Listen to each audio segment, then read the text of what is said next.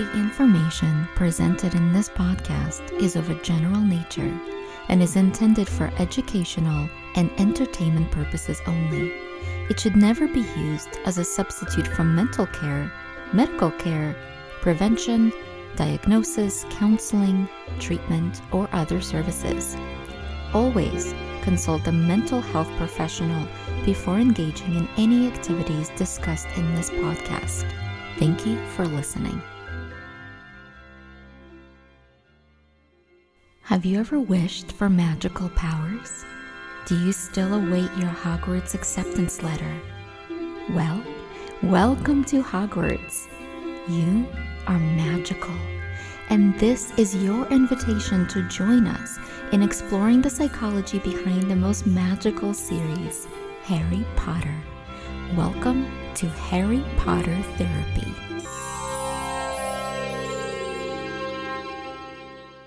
Hello, all you magical people out there, and thank you so much for tuning in to Harry Potter Therapy. I am your host, Dustin McGinnis. I am a musician, filmmaker, and all-around fanboy. And I'm Dr. Janina Scarlet. I'm a clinical psychologist, author, and a full-time witch. Today we are exploring Chapter 14, Norbert the Norwegian Ridgeback. In this chapter, we see more examples of Harry being compassionate to even Quirrell, as other people make fun of his stutter and things like that. What does this say about Harry and what makes him different from others? As we've mentioned in previous episodes, Harry understands what it's like for people to be different in one way or another. He's been picked on by the Dursleys for a decade, and to an extent, he's still being targeted for being different by Draco, by Snape, by certain others. And so when he sees somebody being picked on or made fun of, whether it be Neville or Quirrell, he is likely to go out of his way to be extra nice and supportive. And I think that it's very common when we ourselves have experienced some kind of a difficulty. We might be more compassionate toward other people who are also going through a similar kind of difficulty because we might understand firsthand what they're going through. At this point in the book, exams are only 10 weeks away. The Hogwarts students are under a lot of pressure to study, especially Hermione. She puts more pressure on herself than anybody, and she's clearly anxious about her exams. Look at you, playing with your cards. Pathetic. We've got final exams coming up soon. I'm ready.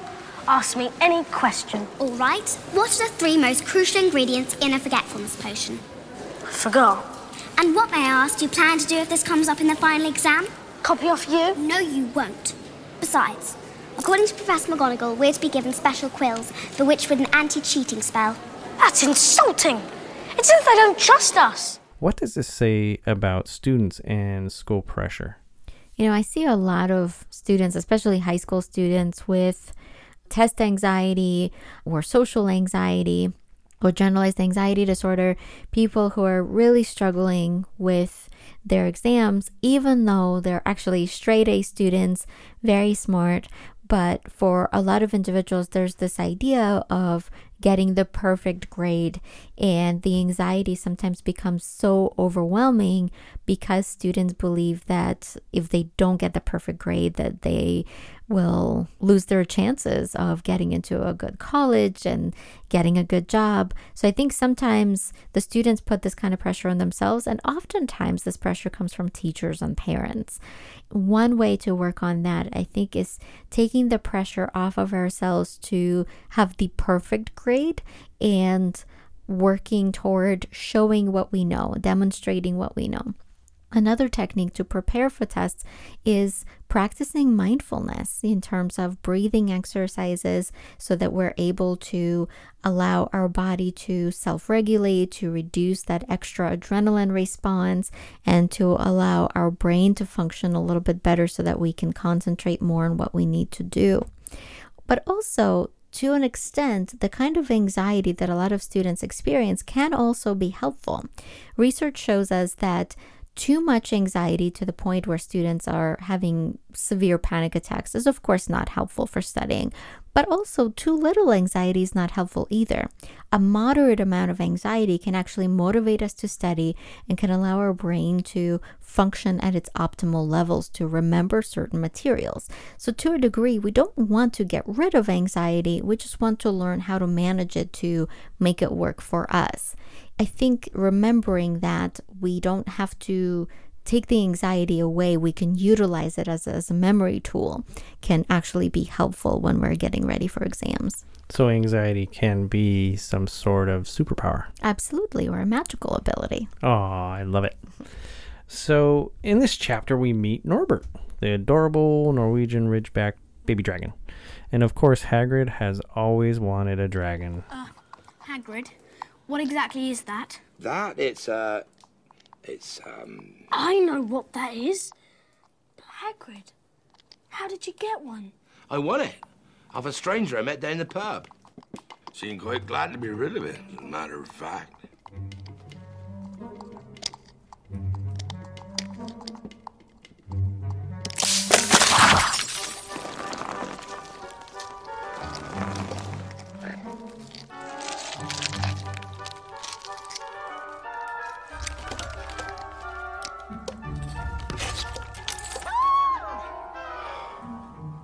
Is that a dragon? That's not just a dragon. That's a Norwegian Ridgeback. My brother Charlie works with these in Romania. Hagrid is so compassionate towards animals, and he becomes immediately attached to Norbert and refers to himself as Norbert's mummy. Isn't he beautiful? Oh, bless him, look, he knows his mummy. Hello, Norbert. Norbert. Yeah, well, he's got to have a name, doesn't he? Don't you, Norbert? Hey. What is it about small baby animals that makes us want to take care of them? I think this is our biology. When we see babies or baby animals, our bodies produce this oxytocin response. So oxytocin is this hormone that gets released in our body. Love hormone. Yeah, it's a love hormone, cuddle hormone, trust hormone, and it makes us go, "Aw," and it makes us want to take care of this small, innocent being. And when we do, our body is flooded with endorphins. We feel great. Basically, our brain and our body rewards us for taking care of others. And if we see a small little being suffering, and if we don't take care of it, our body actually produces more distress. So it's interesting that our body produces almost like a punishment hormone, a punishment response, if we see someone else suffering, especially like a small being. And we don't take care of them, but we feel good and we feel rewarded and warm and almost ecstatic if we cuddle a little baby animal, like a little baby dragon, a baby kitty, a baby puppy. So I think that with Hagrid especially, being a big guy already has perhaps maybe a heightened caretaking response. A bigger heart. He certainly does. He seems to have a really big heart. You know, I don't know the size of his heart, like a physical size of his heart, but he is almost pre-wired to take care of others. He is very compassionate, and when he sees some kind of a fantastic creature, fantastic beast of some kind, a little baby dragon, he naturally wants to take care of it. He wants to protect it, and he wants to become a caretaker. That's what makes him feel good, and that's what makes him feel love. The interesting thing about this chapter is that, yeah, Norbert is this cute little baby dragon. It is a dragon, and it is dangerous when it comes down to it. It can breathe fire at that age. It's kind of like rattlesnakes. Baby rattlesnakes are almost more dangerous than adult rattlesnakes because they don't know when to stop injecting the poison or whatever. And in this case, it's a small baby dragon. And in fact, Ron gets bit on his hand, and it gets infected, and he has to stay in the hospital. And the children are trying to convince Hagrid that this is not a good idea. This thing is growing too fast. It's going to grow out of control, and it is a dragon. It's a dangerous thing. I guess what I'm going to ask right here is, what could it be said about something that you love and you're blind to the dangers that it might present? Ooh! Ooh! Ooh! Well, He'll have to be trained up a bit, of course. Yeah, I think that's a great point, that sometimes we might be so blinded by wanting to take care of certain beings, whether it's animals or perhaps children, that we might not notice when they're misbehaving. A part of it might be that we are so enamored by them that we are maybe biased about their behavior, and a part of it might be that we might be scared of having a bad relationship with them. For the Dursleys, for example, we see that very much when they fail to discipline Dudley. Perhaps to a similar degree, we're seeing Hagrid not training Norbert to not breathe fire, for example, but allowing Norbert to essentially do whatever he wants. Mm-hmm. He's not a dragon tamer, unlike Charlie, who is.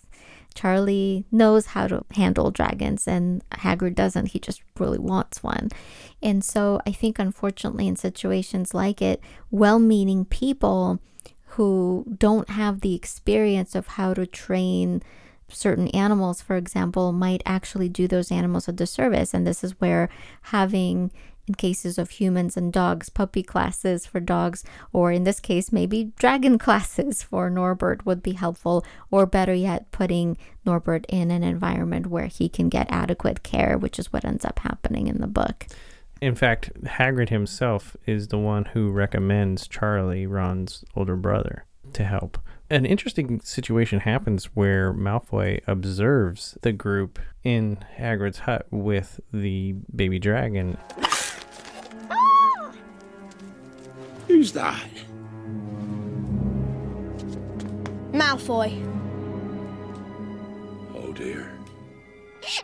The thing about Malfoy is he wants to tattle and he wants to get them in trouble. And what I want to know is what makes someone tattle like that and seemingly enjoy tattling as much as Malfoy does. I don't think it's just about tattling, as I think it is about Harry specifically.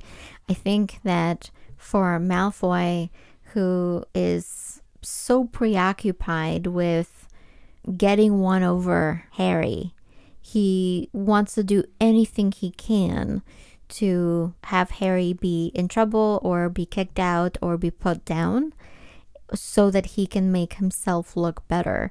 I think that he constantly sees Harry as a threat, not because that's actually true, but because Harry gets the attention that Malfoy is used to getting. Mm-hmm.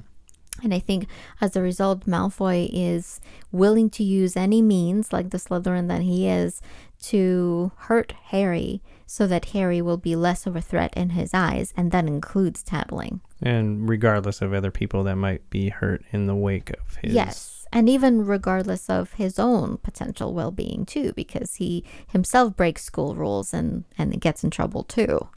Well, Malfoy isn't the only one who seems to enjoy getting other people in trouble or punishing children at this school.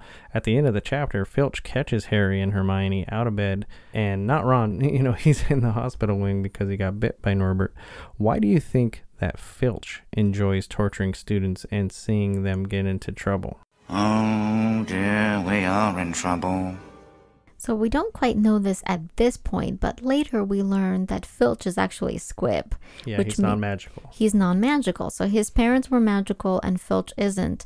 And he's trying to take magic lessons, but unfortunately he just doesn't have it in him. And I imagine that, like Petunia, Filch also feels really left out. He is seeing all the students learning magic and all the professors being able to use magic, but he himself is stuck being the caretaker in the castle. I think that he is bitter. I think that he is really hurt and really bitter. And I think he's also terrified of anyone finding out his secret. So I think the only way that he makes himself feel better is by trying to get other students in trouble, perhaps because he feels useful this way, or perhaps it's the only way that he feels empowered, since he doesn't have actual magical powers. So he can punish people who are magical, and that makes him feel better? Right. That's very interesting. So this is how this chapter ends, with Filch and Harry and Hermione, and he's like, "Ooh, you're all in trouble now." So I guess this is where we'll go ahead and leave off on this episode of Harry Potter Therapy. Again, my name is Dustin. You can find me on Twitter at The Valiant Geek. And I'm Dr. Janina Scarlet. You can find me on Twitter at ShadowQuill or on Instagram, Dr. Janina Scarlet Official. And also a few updates for you. Harry Potter Therapy is now available on Amazon in English, Spanish, and German. Congratulations. Thank you, thank you. Stay magical out there, everybody, and thanks for tuning in.